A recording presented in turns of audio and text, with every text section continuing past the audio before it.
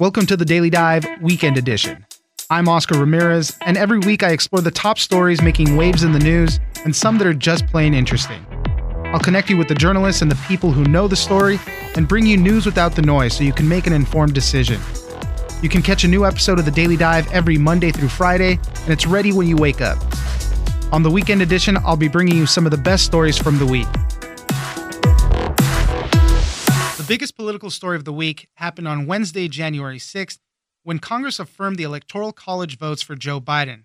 But what also happened will go down in history when mobs of supporters of President Trump stormed the U.S. Capitol and broke into the House and Senate chambers. It was a failure of security where members of Congress had to be evacuated and taken to undisclosed locations. We'll speak to Ginger Gibson, Deputy Washington Digital Editor at NBC News, who was in the Capitol while it was being raided. She'll share her experience with us, and we'll also discuss the fallout. Many people in both parties are calling for President Trump to be removed after initially encouraging his supporters and then continuing to dispute the election. I've covered Congress in Washington for nearly a decade. I've worked in the Capitol building hundreds and hundreds of days. But at first, it seemed normal. There are protests outside the Capitol on a regular basis. And I was sitting in the rotunda watching as the senators walked back to their chamber from the House, watching as Mike Pence followed behind them. I shouted a question at him. And then I realized I could hear the protest inside. They had surrounded the building. They were on both sides of the building. I started watching them out the windows, and I could see that they were coming over the barricades. And the police were just overwhelmed and swamped, and they could no longer do anything to stop them. It was at that point I went out into a hallway, and the police started shouting at us to get away from the windows and then to take cover. And it was at that point I began to hear the protesters inside the building. They were, at that moment, a floor or two below me. They had entered on the first and second floor. I was on the third floor, and we locked ourselves into our workspace, which is in sort of a tiny attic on the fourth floor above the Senate. Obviously, we have seen what developed. 4 people ended up dying, 3 for medical conditions, but one person, a woman, was actually shot, and she was taken to get some help, but she later died. Did you hear any of those gunshots? I was above the Senate, and the woman who was shot by Capitol Police was on the House side of the building. So for any listener who's never been inside the Capitol, it's really about the size of a city block. It's a quite large building. So I couldn't hear it, but we at that point were reporters, television producers, sort of hunkered down. In this office, we had turned the lights off, we had barricaded the doors, and then we were just watching our televisions, watching Twitter, trying to see what had happened, hearing from our colleagues that were on the other side of the building or in some of these places, getting emails. And so we were sort of watching it come in real time and then listening to make sure that they hadn't found our door, they hadn't found our little space. We covered up the words press, fearful that if they did find us and they knew who we were, we would be in danger. And we just waited. So we knew that there was gunfire. We knew that someone had been shot. But we were sort of trapped in the space that we had been. Did you spend the entire time there, or did you get evacuated somewhere else? Or how many hours were you barricaded down? Yeah, so we were barricaded for about 2 hours and 45 minutes. It took that long before we could be evacuated from the building. It took over an hour before law enforcement made it to us. So there was a big amount of time before we even heard what was going on or that anything had been secured. Police did eventually evacuate us. We went to a secure location. We were held basically in the same place as some of the senators. So they asked us not to tell people where we were held, but we were held there. They gave us dinner. And I spent another 2 hours there in a heavily guarded room with those folks there. Lots of FBI agents with large guns stood outside the door. And then after about 2 hours, they let us go back into the Capitol once they had secured the building. Well, I'm very glad that you're safe and made it out of there unscathed and everything. I texted you at one point just so we can maybe do some coverage, and I had no idea you were going through all of that, at the time. So as I said, I'm just happy that you're safe for all of this. You did talk about the Capitol Police and all that. Security is a huge issue, and a lot of people are just flummoxed about how this could have happened there. They knew there was going to be a lot of protesters. Maybe, obviously, nobody thought that they would be raiding the Capitol building. We're hearing words like insurrection, sedition, mobs, terrorists, domestic terrorists. All these things are being thrown around. And really, the police force there was just not prepared for any of it. They were not prepared. They were vastly outnumbered. I've seen many protests at that building, whether it was Tea Party protest, Black Lives Matter, a number of protests. And normally you see just a real show of force from the police department. They clearly didn't think that we would see those numbers. The Capitol is normally full of people. The tourists that come in, field trips, people who come in and get tours from their lawmakers. It hasn't been, obviously, for a long time now because of COVID. And I have wondered if that was why we saw a little bit of a different security posture. The building was empty of those kind of people that would normally be there. And so it was something that was unusual. And I will say it was Capitol Police officers who were protecting us. And some of them were quick to come and try to protect us. But I think that we're going to hear a lot of questions from lawmakers, from people in the media, from the public about how they allowed this to happen. And what if it had been not someone who wanted to come in and steal papers off of Nancy Pelosi's desk, but someone who had wanted to come in and do quite a bit of harm to them. And I think that we're going to see congressional investigations. We saw Speaker Pelosi calling for the chief of Capitol Police to resign. Senate Majority Leader, or incoming Senate Majority Leader Chuck Schumer, saying that he will fire the Sergeant at Arms of the Senate if he does not resign before he becomes the Majority Leader on January 20th. And so I think that there's been a beginning of questioning and investigations into what happened with the police department. Definitely shown a lot of weakness on that day.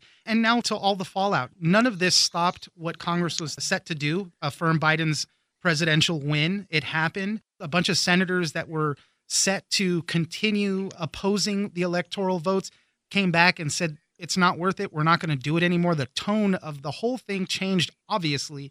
And we didn't see anybody really speaking up. There was a couple more objections, but those got smoothed over pretty quickly and they affirmed his win. And now we're seeing all sorts of stuff. Calls for impeachment again, invoking the 25th Amendment to remove President Trump. He had to make a video message. He tweeted a couple of things. Everything that he did was completely weak in trying to control anything. He didn't really want to, it didn't seem like. And we're seeing cabinet officials resign. Mick Mulvaney, his former acting chief of staff, had some very interesting words saying the president hasn't been the same the past 8 months. This is his new legacy. We had some successes, but this is all Trump now. And really nobody happy with the president at all. We're seeing Republicans and Democrats say that he should be removed from office using the 25th Amendment, a means that allows the vice president and the cabinet to determine that he's incapacitated or unfit for office. I would be surprised if we saw that happen, but it not been ruled out publicly, at least by the vice president or any members of the cabinet. So it remains an option on the table. Speaker Pelosi said that she would support an impeachment if the vice president doesn't do that. But let's be clear, impeachments take time. Even if they moved as swiftly as they could, it would be very difficult to do in the last 13 days. And it would also require the Senate to hold a hearing, a trial. That's unlikely to happen. But we're seeing a concern about how the president behaved yesterday, the role he played in encouraging violence, and the fact that, as you said, he praised these people on Twitter before Twitter deleted the tweets and then took away his access. And because they took away his access, and we still don't know if it's been restored, we haven't heard from him on Thursday. He has not made any public appearances. And so we are waiting to see what he does next and how he moves forward after yesterday. One final question, and we're going to talk again soon for the podcast, but I just wanted to get your last reaction to all of this. A lot of people said when they saw all the madness that was going around, that is not America. A lot of other people said that is America. That shows how divided we are and the anger that's out there. Just final thoughts on the day. I mean, it was sadness. I felt so sad. I sat in a dark room. I locked myself in a closet. At one point, I thought I had heard them and I turned the lights off and I sat my back against the door. And it is a sadness I felt, more even than being scared that this is where we are. So I think that just those who say this is not America, it's not. And those who say this is America, it is. We are living this. And I think that you can't help but feel a profound sense of sadness about what unfolded yesterday. Ginger Gibson, Deputy Washington Digital Editor at NBC News. Thank you very much for joining us. Thanks for having me. Also this week, it became official. Democrats have taken control of the Senate. Both Raphael Warnock and Jon Ossoff won their Senate runoff races in Georgia, splitting the chamber 50-50, giving Vice President-elect Kamala Harris the tie-breaking vote. For Warnock, he has achieved many historic firsts, including becoming the first Black Democrat senator from Georgia. For more on how Raphael Warnock won, we'll speak to Maya King, politics reporter at Politico. When we think about Southern politics, it's very easy to associate it with older, antiquated policies, perhaps a lack of diversity and representation, and even just a general slower pace in the way that politicians pass laws, the policies that they prioritize, and the people and communities that they're thinking about and these policies that they pass and that they draft. But Raphael Warnock, as a senior pastor of Ebenezer Baptist Church, as a past chair of the New Georgia Project, and as a first-time politician, seems to combine a number of different worlds: the Old South of the Black church and of the Black prophetic tradition, and the New South of targeting Black voters and rural voters, young voters, first-time voters, and including as many people as possible in the democratic process, and making sure that they not only are registered to vote, but that they turn out, they mobilize on behalf of Democrats, and that they have a role in the political process and in the policy debates that are set to take place. And so the folks that I've talked to about Raphael Warnock and the campaign, of course, talking to them, they've made it very clear that they believe that this candidate, now Senator-elect Raphael Warnock, is, again, a combination of all of these worlds, and that he'll bring that knowledge of both the Old South and the New South. He will apply it in his own governing strategies now as senator this year. Yeah, he's going to be the first Black Democrat from Georgia, the first Black Democrat from the South. Really an impressive win there. And he had to fight back a lot of attacks from his opponent, Kelly Loeffler, attempts to basically, make him look like he was a socialist, just really a lot of attacks on his character and the way he would be operating there in the Senate. And really none of that worked. No, Raphael Warnock was indeed the most attacked candidate of all four candidates in Georgia's Senate race. Republicans made a lot of efforts, invested a lot of money into portraying him as a radical, as a Marxist, as a generally dangerous figure. And those attacks in the end really didn't take hold, in large part because a lot of their attacks on Warnock also vilified the Black church and Black religious, Black faith traditions. And overwhelming number of Black voters in Georgia are Christians and are religious or practice some kind of faith. They were extremely offended by these attacks and were very vocal about how much they disliked them, not just for the way that Republicans went after their candidate of choice in Warnock, but also in how they attacked their faith and how they attacked their religious tradition that not only encouraged them to turn out in large numbers, but again, it gave them a message to get behind in saying that this is not just a political campaign, in the words of one representative or the NAACP president in Georgia who I spoke to, but it's also a moral issue, is what he explained to me. Yeah, and it was that overwhelming support from Black voters that really won him the seat on this one. We're expected to see Jon Ossoff win over Republican Senator David Perdue. This would give the Senate an even 50-50 split with Democratic senators and Republican senators, which will be an interesting thing because that sets up Vice President-elect Kamala Harris to be the tie-breaking vote in any of the situations that merit it. So the Democrats are really coming into this with a very strong hand. Joe Biden, president-elect, has an opportunity here to really push through things that are on his agenda and maybe get some action done in Congress, which we haven't seen in a long time.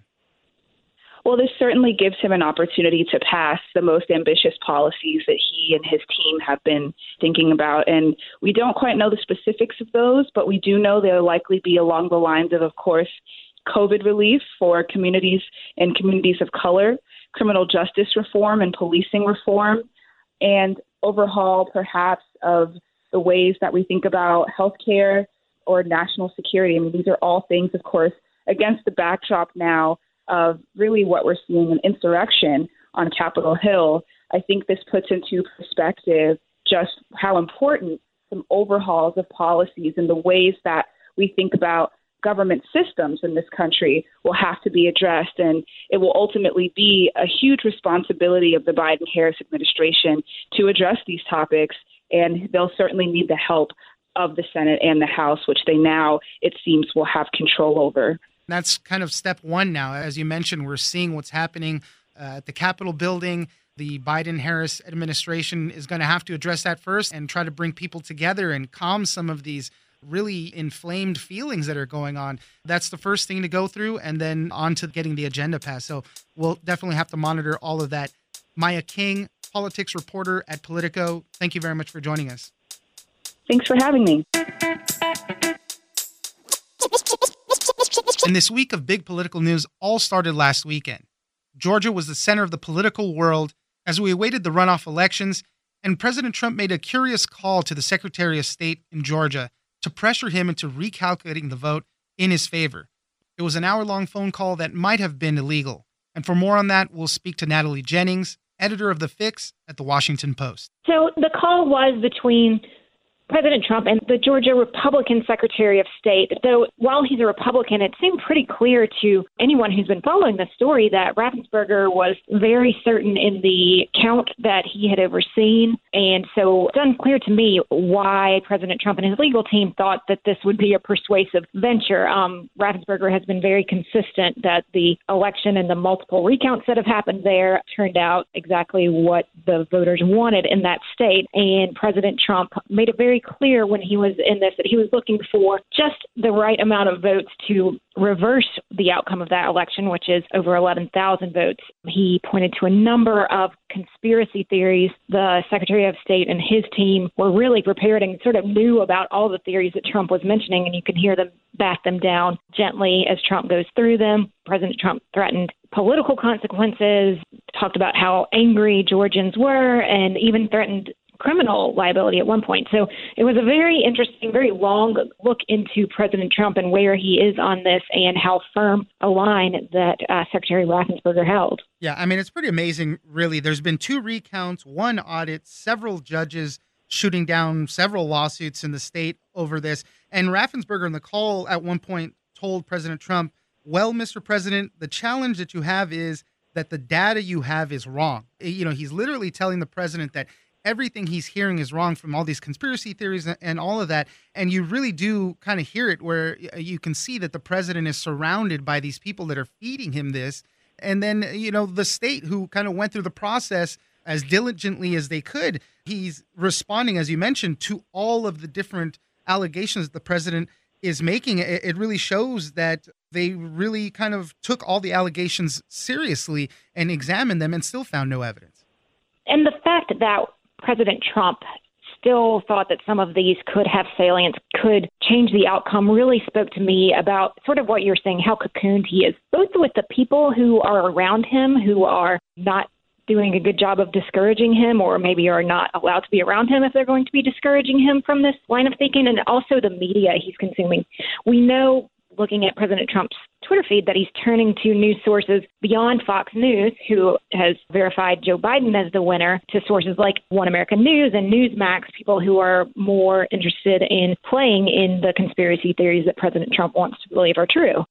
There was a lot of questions raised about the legality of the phone call. Was President Trump trying to pressure the Secretary of State in Georgia? What have we been hearing on that front?